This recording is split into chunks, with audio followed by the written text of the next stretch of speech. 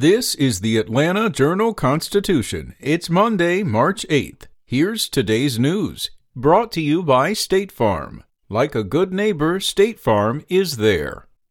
Our top story. In virtual remarks on the anniversary of the Bloody Sunday March in Selma, Alabama, where John Lewis, Hosea Williams, and other activists were violently attacked, President Joe Biden announced plans for an executive order related to expanding voting access. At the same event Sunday, Georgia's U.S. Senators Jon Ossoff and Raphael Warnock received awards honoring historic wins that flipped the balance of power in Washington. Ossoff is the first Jewish senator from Georgia, and Warnock is the state's first black senator.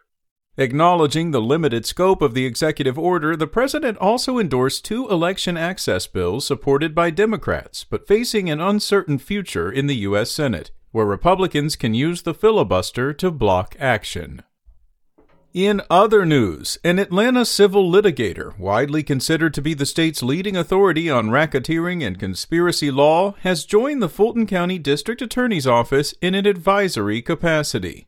John Floyd, who played a pivotal role in 2 of the biggest local trials of the past 20 years, will serve as a special assistant district attorney, said Jeff DeSantis, spokesman for Fulton DA Fani Willis.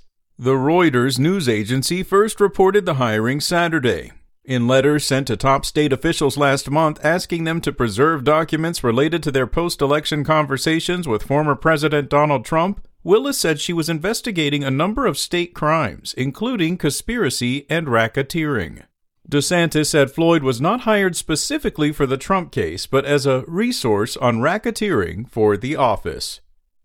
Meanwhile, the search continued Sunday for the man accused of dragging a Georgia State Patrol trooper on the side of a vehicle.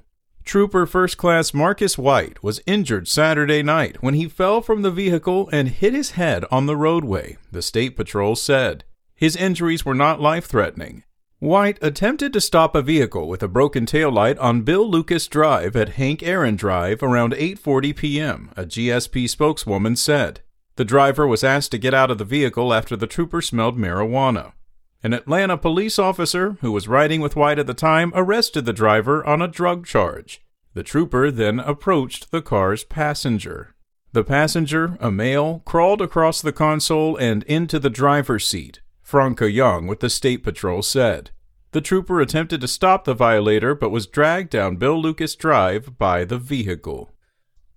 And finally, the start of the NBA All-Star Weekend kept Atlanta police busy with at least 7 shootings in less than 24 hours, and officers responded to another 3 by early evening Sunday. Stepped-up patrols were still in place Sunday in preparation for the night's big game that has drawn visitors to the city, even though the NBA hasn't sanctioned any fan activities, ticketed events, or hospitality functions as part of the All-Star Game weekend. The weekend's shootings, none reported fatal as of Sunday evening, came as public pressure on officials continues to mount over a surge in violent crime in the city. The Atlanta Police Department investigated 157 homicides in 2020, up from 99 in 2019, and the most in more than 2 decades.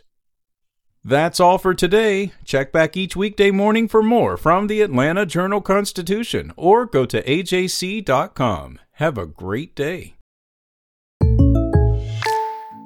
The news moves fast. From stocks to sports and weather reports, anything could be in the day's headlines. But a scoop even more surprising? State Farm has surprisingly great rates on car insurance. They offer the coverage you need at a wallet-friendly price.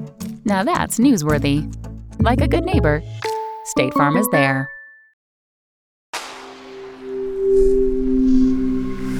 Spoken Layer.